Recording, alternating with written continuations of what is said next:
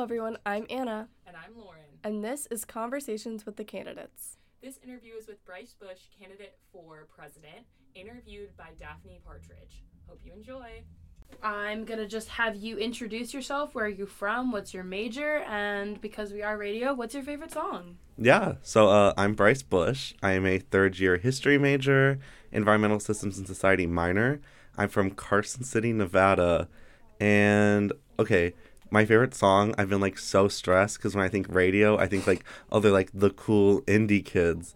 And I listen to, Taylor Swift. I'm such a big Taylor Swift fan. So I'm going to say Hard Feelings by Lorde.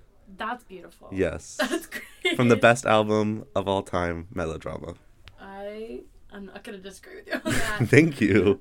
All right, just sort of getting into some platform stuff. Give us your 20, 30-second pitch, the most compelling reason why people should vote for you, your number one platform issue. Just sort of give us the quick rundown of your campaign. Yeah, so I've spent 3 years in USAC, and I feel like that whole time there's been this weird stigma of the general student body versus USAC of not really wanting to be involved, or just kids that care about a stipend or climbing up in the world, which is not a good way to look at it because students are paying over $1,000 fees over 4 years, and I want them to know where those fees are going and hold the elected students accountable. So my big platform is transparency and just making sure USAC is, they're being paid by the students and they should be telling the students what they're doing. All right. Next one's sort of a softball. Got any interesting hobbies? Just Yeah. anything that you care about that you do on campus, off campus? I am a huge film person. I was going to say bro, but when I hear film bro, it makes me want to throw up.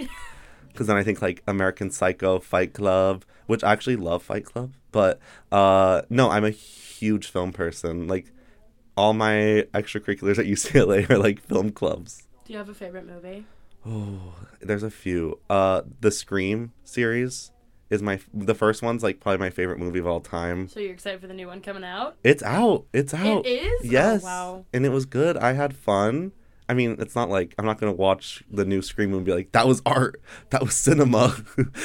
But it was really good. I had a good time. That's so fair. Okay, so part of why we're doing this interview series is because we want to raise a bit of awareness about what USAC is, what it does, because not a lot of people know about it, or not enough people know about it. So in your own words, what does your office that you're running for do? Why is it important? And what made you want to run for this position? Yeah, so the president's office is mostly student affairs on campus. But I think what's really special about the president's office is it's kind of you get to do anything you want to help the students. And you have the platform to do it, which is different than a gen rep. Gen reps have their own focus, but they don't have the platform of meeting with the people that the president does. So it gives them more of a, do you know what I mean? It gives them more space to talk and more people to talk to about issues they care about. Yeah. So when I came to college, the two things I really wanted to do was a film club and student government. So I remember at the activities fair when it was online, unfortunately for us, I went to the EVP, external vice president for people that don't know, their booth, and it was me and the person that was running it, and that's it. And then we had a very nice 3-minute conversation, and I was okay, I'm going to sign up. And then ever since then, I've been in the EVP office for 3 years. And what's special at the EVP office is it covers all branches of government. It's federal, state, local, and then it does a lot on university level. And I feel that's a really good experience for the president. The president's office, I don't think it should just be a voice for students on campus. It's a voice for students everywhere. Carl being invited to Kamala Harris in D.C., that's how I envision the president's office running, is not just, hey, I have an event on campus today, please go. It's advocating for things like doubling the Pell Grant and working with all the offices on campus. Awesome. So just sort of as a little background about you, what first got you into student government? Was it at UCLA? Was it in high school before? It was in high school. I think I've always wanted to go into politics.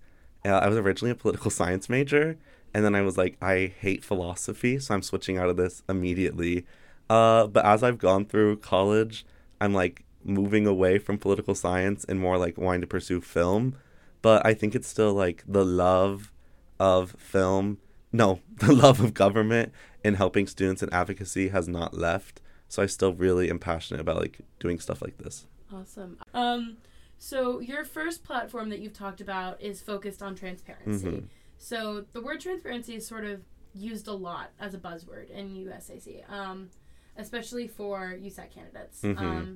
I'd be curious to know what like your tangible plan or ideas are to address transparency. What does transparency mean to you? And how do you hope to hold other USAC candidates accountable for being transparent, since it's become such a pivotal issue? Yeah. So transparency to me means that everything you're doing, the student body knows about it, and it's easily accessible, which is what's missing right now. Well, there's a few things missing with transparency in USAC. A lot of people aren't filling out their transparency reports, which in my eyes is unacceptable, because I know we're students and we're very busy, but at the end of the day, we know what we're getting into when we run for these positions, and then to not do the duties, which is a very easy duty of just telling people what you're doing, and not doing something like that, I think is unexcusable. And a way to hold people accountable is if you're not letting the students know, the people that elected you, I don't think you should be able to like speak at meeting or do things like that. If you're not telling people what you're doing, there's not any reason why you should be influencing the school in any more ways. Do you know what I mean? Yeah. So I think that's a very, it's hard to be like enforcing transparency, especially when, if you've met a lot of USAC candidates and a lot of people in USAC, we are very strong-headed, and telling someone, I don't think you should be talking on this issue because you haven't filled out a transparency report, is not always going to go down in the best way. But I think it's just setting a precedent that it just set the precedent. Awesome. So here in our lovely radio station, a lot of the events that we do are centered around live music performances, specifically in Westwood. One of your platforms is to make it easier for live music to be played in Westwood, especially since they often get shut down. How exactly do you sort of plan to work with Westwood officials to do this, working with UCPD, LAPD, anything like that? Yeah, this is an issue that I am like very passionate about, and I haven't seen any USAC candidate in any office talk about.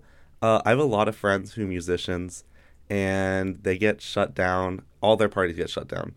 And then there's no way for them to like apply for permits, because to get a permit to perform live music, it is horrible. There's so many steps. They don't want students to do it, which is very shitty because we are students who are very busy and we don't have time to be doing this rigorous paperwork.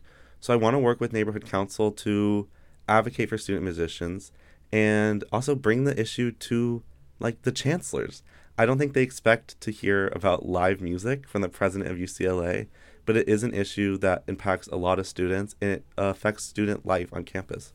Quality of life. Yeah. Good music is good quality of life. It is. It's great. It's very, very salient for the people of radio. We have a lot of in-station performances in which we get to feature local musicians, but when we want to reach a wider audience, we want to try and do them in person, but that is difficult. So, yeah, exactly. And I don't think it should be.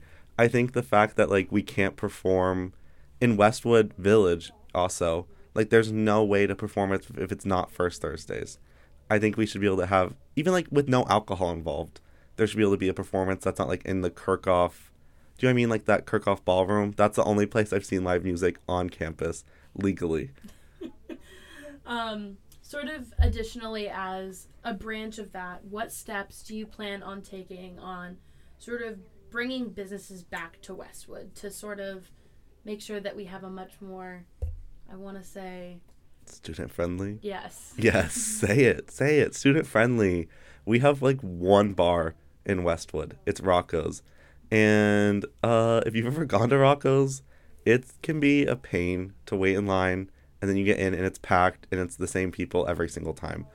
Pre-COVID, there was much more of student-friendly businesses. Not great, but more. Recently, they lifted a local ordinance that made it easier for businesses to get into Westwood. So I'd love to work with North Westwood Neighborhood Council. It's a mouthful. And then Westwood Neighborhood Council overall, which can be very difficult. But I think with the presidential office, it's easier to get your foot in the door and offer incentives to businesses that want to move here. I think a big thing is if you offer them good locations or show them, there's so much.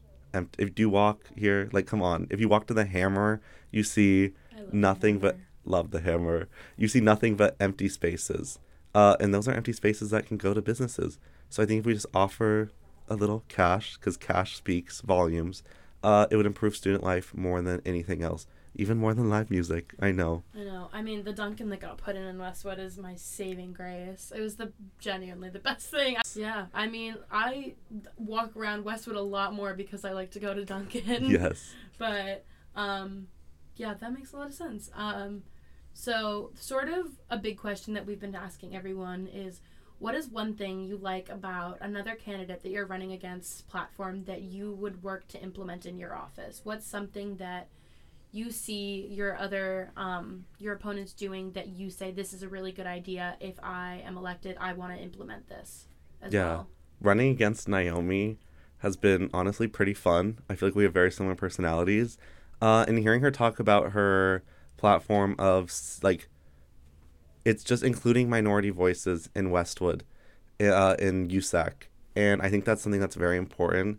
I don't want to be a representative for minority voices. I want minority voices represented in my office.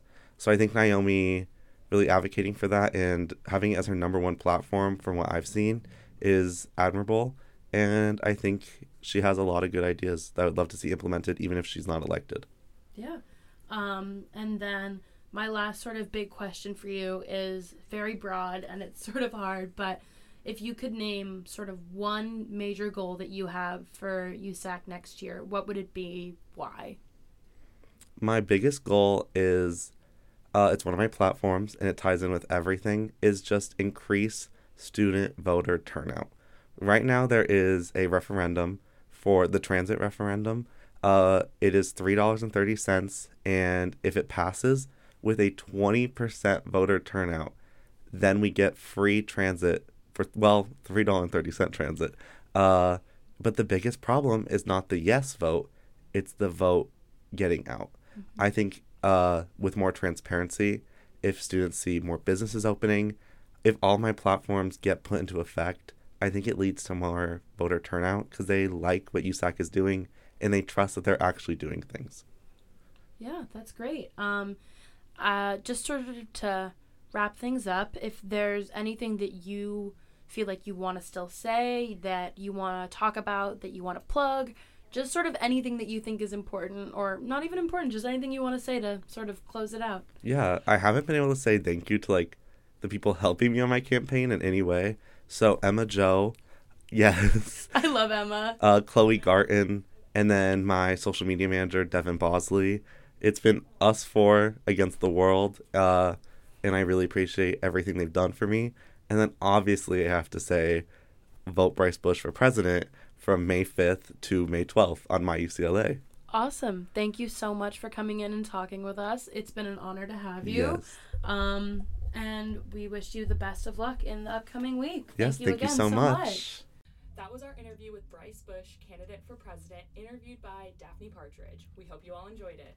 Remember to vote in the upcoming election on My UCLA and check out UC Elections Board for more info on the candidates. This has been Conversations with the Candidates, President Edition with Lauren and Anna. Thank you all.